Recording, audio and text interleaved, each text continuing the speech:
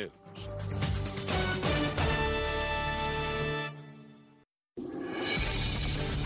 From Washington, VOA presents Issues in the News.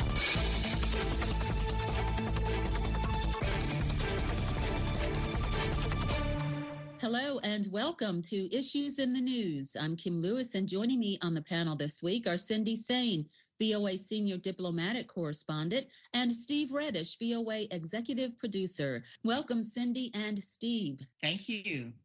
Good to be here. Well, here are the issues. Senate Democrats are hoping to negotiate with moderate Senators Joe Manchin and Kyrsten Sinema to address their disagreements on the size and scope of President Biden's Build Back Better economic package as it heads to the Senate. President Biden announced he will nominate Federal Reserve Chairman Jerome Powell to a second four-year term amid new concerns of controlling inflation, and he took the opportunity to respond to Democrats who voiced opposition to the nomination. Biden also said he would nominate Dr. Lael Brainerd, a longtime Federal Reserve official, to serve as vice chair of the Board of Governors of the Federal Reserve System. The Department of Energy will release 50 million barrels of oil from the nation's Strategic Petroleum Reserve as the Biden administration seeks ways to control rising costs at the pump. A House of Representatives Select Committee investigating the January 6th attack on the U.S. Capitol building issued subpoenas to more individuals, including former President Donald Trump's ally Roger Stone and conspiracy theorist Alex Jones, as lawmakers deepen their probe of the rallies that preceded the deadly attack. The suspect in a Christmas parade crash in suburban Milwaukee, Wisconsin, that killed 6 people was free on $1,000 bail posted just 2 days before the deadly event, a fact that is leading to a review of what happened and renewed calls for giving judges more power to set higher bails. Sudan's Prime Minister Abdullah Hamdok said he has agreed to join the man who deposed him in a coup, Abdel Fattah al-Burhan, to form a government in order to maintain the economic gains from the past 2 years. Well, those are the issues, and let's get started. Well, Steve, House Democrats passed the Build Back Better bill, a key piece of Biden's sweeping domestic agenda. But the $1.9 trillion plan faces hurdles in the Senate, where Senator Manchin of West Virginia and Senator Sinema of Arizona have voiced concerns over its reach and big price tag. So what is the next step for Democrats? Democrats are trying to figure out how to economically deal with getting the country out of the COVID pandemic and into a more normal economy while trying to control inflation. And those two things seem to be at odds with one another. What we're seeing with the Democrats, they're arguing among themselves about Biden's Build Back Better expanded social safety net legislation, how much to spend and what to spend it on and how many years to keep these programs going.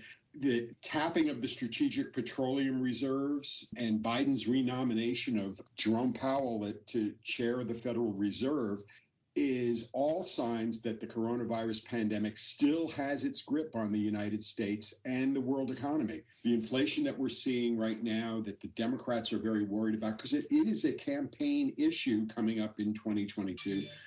Throughout the pandemic, the government has spent trillions of dollars to keep millions of Americans afloat, and that has created inflation. What happened, instead of spending money on services and going back to restaurants and bars and theme parks over the past summer, which was the hope of the Biden administration since vaccinations had already been out and the country would hopefully come back to a more normal sense. That didn't happen because of the Delta variant. People stayed inside, and instead of spending on restaurants and going out, they started spending on goods and larger things and things that they can buy and have delivered to their homes. That's when the supply chain kinks kicked in and goods started skyrocketing. As far as the prices are concerned, oil and gasoline prices started skyrocketing. And now we're in this situation where there's a lot of money out there chasing too few goods. And that's why we're seeing inflation spike up. And it's going to be a concern for Democrats going into a congressional election year. Yes, Steve is right. COVID-19 is certainly still a huge factor here in the U.S. and around the world, in Europe, where several countries are now facing lockdowns again and different measures. And President Biden definitely wants Americans to feel like that he cares. So he spoke to the nation and did this move of releasing 50 million barrels of oil from the strategic reserve. And some critics of this move say, well, 50 million barrels sounds like a lot, but it's not really enough to make a difference, with the country consuming about 20 million barrels a day, usually in 2018 and 2019. And some are also saying this is the first time, lots of presidents have done this before, but it's the first time this is being used just to try to get prices down. For Americans now, in a lot of places in the country, a gallon of gas is about $4, which is high here. Some say this is more of a political move. This is Biden sending a message that he cares. And of course, the high gas prices and other high prices, as Steve said, are very much on the minds of Americans as they approach this holiday season. Yeah, the holiday gas prices are about 50 to 60% higher than they were last summer. You have to remember, though, the summer of 2020, gasoline prices were low because nobody was out traveling. Everybody was at home, stuck inside because of the pandemic. And the low prices caused the oil-producing countries to not have as much revenue as they used to. And appeals by President Biden and other countries to those OPEC oil-producing nations to step up production. The oil-producing nations are saying, why should we? The price is high enough. We're making a lot more money now than we did last summer. So that's one of the reasons why Biden and other leaders are releasing their oil reserves to try and keep prices low. And as Cindy said, usually it's because there isn't enough oil and gas in the supply line. Right now, it's really to try and keep prices low, and it's a political issue for President Biden. He's got very short margins in both the House and the Senate as far as Democratic control. Those margins could go away, especially if the economy does not reverse itself and move into a lower inflation rate. The economy is doing very well. GDP is up. Many of the corporations are seeing higher profits this year than they've seen in the last couple of years. However, a lot of Americans are feeling the pinch really at the gas pump, where you got to pay for this to get to work. You got to pay for it to go on vacation. You got to pay for gas and oil to heat your homes. These are costs that when they go up, that means less money in the family home budget to buy other things. And that is really one of the biggest political concerns for the Biden administration, that Americans are going to feel that their savings and their other funds that they have accumulated, especially during the pandemic, will be whittled away by inflation. Also, Biden asked the Federal Trade Commission to investigate whether illegal conduct is driving up prices at the gas pump for Americans. What are they trying to find out? They're trying to find out whether or not the oil companies are colluding or doing something to keep prices at a certain point, which is illegal. It's illegal for corporations and companies to collude. It's an antitrust violation here in the United States. So that's what they're investigating. That said, it really is incumbent upon oil-producing nations to step up production. So far, they don't see it in their interest. That's something that the American government and other governments around the world will be trying to do over the next few months, is to get more oil into the system from OPEC countries. Also, President Biden announced he will nominate Federal Reserve Chairman Jerome Powell to a second four-year term amid some Democrats opposing the nomination. Why is there opposition to this? Is it strictly political because he's Republican? Part of it is that. Part of it is that partisan divide. As you pointed out earlier, President Biden also nominated Lael Brainerd, Dr. Lael Brainerd, who has been with the Fed for quite a while to serve as the vice chair of the Board of Governors. Many progressive Democrats were pushing for her nomination as Fed chair because they see her as someone who has got more progressive economic policies and ideas ways to try and bring some of the minorities and equalizing some of the economic issues that the United States faces. They see her policies as more progressive than Jerome Powell. That said, as Fed chairman, Powell navigated the country through the pandemic by keeping interest rates low, pumping more money into the economy. And the result of that is we're seeing the inflationary measures that are out there right now. Consumer prices are up about 6 to 7% annually. And Powell is now facing whether to pull money out of the economy by raising interest rates and trying to figure out whether or not that will slow down the economy going forward, or whether he keeps interest rates low and tries to ride out this inflationary period, which everybody is saying as soon as the supply chain works its way through and some of the kinks that are in the supply chain because of the pandemic work their way out, that once all of that happens, prices will come down and the economy will grow as normal. As the U.S. deals with this inflation here, we're also into the official holiday shopping season. So in looking at that, how will this season compare with last season when we were right in the midst of the pandemic? So far, there's been some concern that many of the goods, especially the popular holiday Christmas gifts, won't be on the shelves. So far, we're not seeing so much of that, but we are still 4 weeks away from Christmas, and the shopping season should be starting in earnest after the Thanksgiving holiday. So a lot of the concerns as to whether or not this will be a prosperous Christmas for retailers and whether or not Americans will feel good about the holiday season, we're going to see over the next few weeks as whether or not store shelves are continued to be stocked. Right, Kim, I think we're probably going to see more Americans traveling and going to be with family and loved ones this Christmas season with more people vaccinated. Perhaps I can just tell from my own anecdotally from my own email inbox, what we call the Black Friday sales or the Friday after Thanksgiving are already starting very early. And as Steve said, it just remains to be seen as to whether stores and retailers are hoping for a better year this year.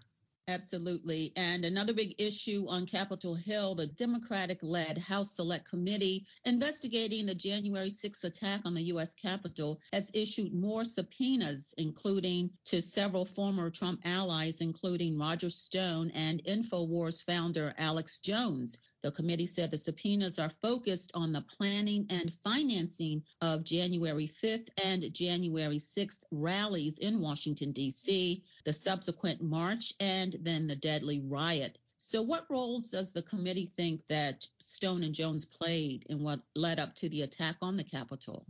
The committee is now turning to focus for the first time on the instigators of the violence. So far, we've seen a lot of people charged and some sentenced, people who were on the ground, some of whom had weapons, who were fighting their way into the Capitol, who were attacking Capitol police officers. And now we're seeing the Select Committee issue subpoenas also, as you said, to some of former President Donald Trump's close associates, also to leaders of the far right, Proud Boys and Oath Keeper militias. And the committee is looking to uncover any possible connections between these paramilitary groups and the groups that planned this, what was called Save America rally on the day that Congress was going to certify Joe Biden as president-elect. And this rally and this attack on the Capitol was designed to stop that certification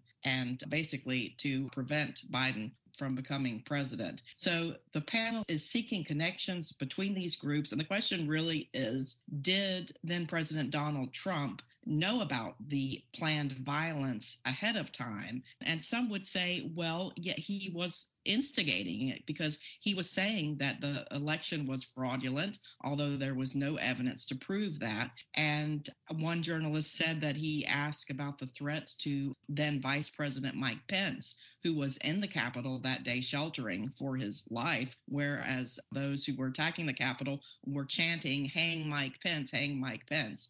And that then President Trump, when asked about Pence's safety, basically said that the people were justifiably upset. So now the committee is getting into what a lot of people have been waiting for, not just those who were on the ground and who were acting violently, but those who planned, organized, and paid for the rally and the ensuing violence. It appears that the committee is trying to figure out how the rally was organized and whether or not there were signals that were missed by the Capitol Police, by the FBI, by other intelligence officials. The Washington Post is reporting that one of Washington, D.C.'s top intelligence officials is being questioned by the committee as to what he had learned before the Capitol attack, what he had seen come across as far as intelligence chatter, what these various different groups were saying and talking about as far as the Capitol was concerned ahead of the attack. And there's also a new report that the committee is pressing the D.C. Court of Appeals to quickly rule on whether or not the committee can get records that they have subpoenaed from the White House, records such as visitor logs, phone call logs, who the president and others in the White House were meeting with, who they were talking with ahead of the January 6th attack. The committee is saying any further delay would hamper its investigation, which it hopes to wrap up by springtime. Former President Trump has appealed a judge's ruling that allowed these records to be turned over. He has appealed, so that is kind of delaying that aspect of the investigation. And several of the former president's closest advisors who have been subpoenaed to testify still have not. The committee is trying to figure out how to deal with these recalcitrant witnesses who they've subpoenaed. The process is moving along. It's moving along slowly. The wheels of justice in the United States usually grind slowly, despite the desire for speedy trials and a speedy conclusion to this. So we're going to be dealing with all of the news coming out of the committee and really taking a look at who they're subpoenaing and trying to figure out which way the committee is going through those methods. Excellent points from both of you, and we'll continue to follow this investigation as it moves deeper and deeper with hopes of finding out who organized, planned, paid for, and received funds relating to the attack on the Capitol. It is time now for a quick break, and when we return, the suspect in a Christmas parade crash in suburban Milwaukee, Wisconsin, that killed 6 people was free on $1,000 bail posted just 2 days before the deadly event. Issues in the News is coming to you from the Voice of America in Washington. If you would like to download the program, it's free on iTunes. Just click on the iTunes tab on our website at voanews.com. While you're there, check out our other programs, Press Conference USA and Encounter. Also visit us on Facebook and leave a comment or two. Then like us at Current Affairs with Carol Castiel. Now back to our panel via Skype. Cindy Saine, VOA Senior Diplomatic Correspondent, and Steve Redisch, VOA Executive Producer. Well, Steve, Darrell Brooks Jr. is the suspect that crashed his vehicle into a Christmas parade in Waukesha, Wisconsin, that killed 6 people. He was free on $1,000 bail and has one pending case against him where he allegedly deliberately hit a woman with his car earlier in November. So many people are wondering why this person was free to be able to go out and hurt and even kill other people. That is the big question coming out of Waukesha, Wisconsin. How did the legal system allow this man to be walking free and be able to do the kind of things that he did? He's got an arrest record several arms long. 12 criminal convictions over the last 20 years. He's a registered sex offender. And after being arrested for running over a a woman who he has had a child with. He was free on $1,000 bail, which is ridiculously low. The district attorney in Milwaukee County is saying that as well, that it was set, quote, inappropriately low, and is looking into why it was set so low. Judges are under a lot of pressure as far as setting bail for those who are arrested. Some of the factors that the judges take into consideration are a defendant's criminal record, whether the defendant is a risk to flee and skip out on any kind of future court hearings or a trial, the risk of further criminal activity. And another factor that goes into a judge's decision as to how high or low to set bail is overcrowded jails and a backlog of cases to be heard. Bail reform is something that has been enacted by many communities over the last decade or so. There's been a lot of concern that people of color are often locked up and kept in jails on relatively low-level crimes because they cannot afford to pay the bail amount. And it's leading some states to reform their bail systems. And now, after Darrell Brooks's allegedly murderous drive down the streets of Waukesha, some states are now looking to see whether or not those reforms that they have enacted should be reversed. Kim, in the aftermath of this terrible, terrible tragedy where you have 6 people dead and 13 children still hospitalized, dancing grannies hit and some of them killed, and in a holiday parade. After this tragedy, you have a state legislator in Wisconsin calling for a constitutional amendment because apparently in Wisconsin, a judge is not allowed to consider a defendant's danger to the community when setting bail. And this just seems like a common sense thing if the person is going to be a danger to the community. But I think, as Steve said, there were concerns and legitimate concerns about people of color getting a very rough break in the American legal system overall. And I think perhaps some reforms were taken which now need to be reformed themselves. But there would have to be a constitutional amendment in Wisconsin, and that is a long process. I think there has to be 2 different sessions of the legislature to approve it, and then voters have to approve it. But right now, the person who was driving the car, his bail is now set at $5 million. That is correct. It is. On now to our last topic in Sudan politics. 12 cabinet ministers have submitted their resignation to newly reinstated Sudanese Prime Minister Abdallah Hamdok in protest against a political deal between the Prime Minister and the country's ruling military council. So what is the latest on this development?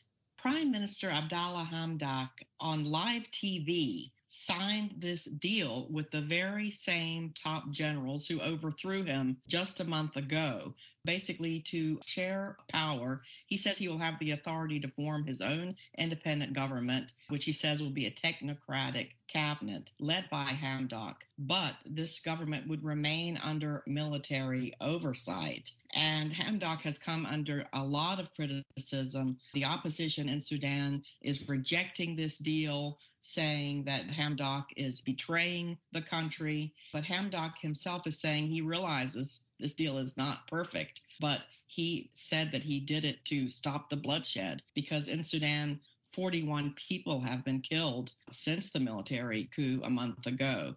And the U.S. has reacted somewhat cautiously, saying, as you said, Secretary of State Blinken said this is a good first step, but that the U.S. needs to see more. They need to see political prisoners released and more steps back to the civilian-led process before U.S. aid to Sudan will be restored. And one of the other concerns the U.S. has is instability in the region. A military coup in Sudan that now seems to be moving toward some sort of settlement is something the U.S. wants to see because next door is a very destabilizing situation going on in Ethiopia. It is an issue for the United States to make sure that stable governments are in both of those countries because it is such an important area for U.S. national security to keep terrorism to a manageable level, as well as Sudan's natural resources and the riches that it has in its borders. Both countries are really important to the U.S. national security. Yes, and we will have to wrap up the show on that note. My thanks to our panelists, Cindy Saine, VOA Senior Diplomatic Correspondent, and Steve Redisch, VOA Executive Producer. I'm Kim Lewis, and thanks for joining us for Issues in the News.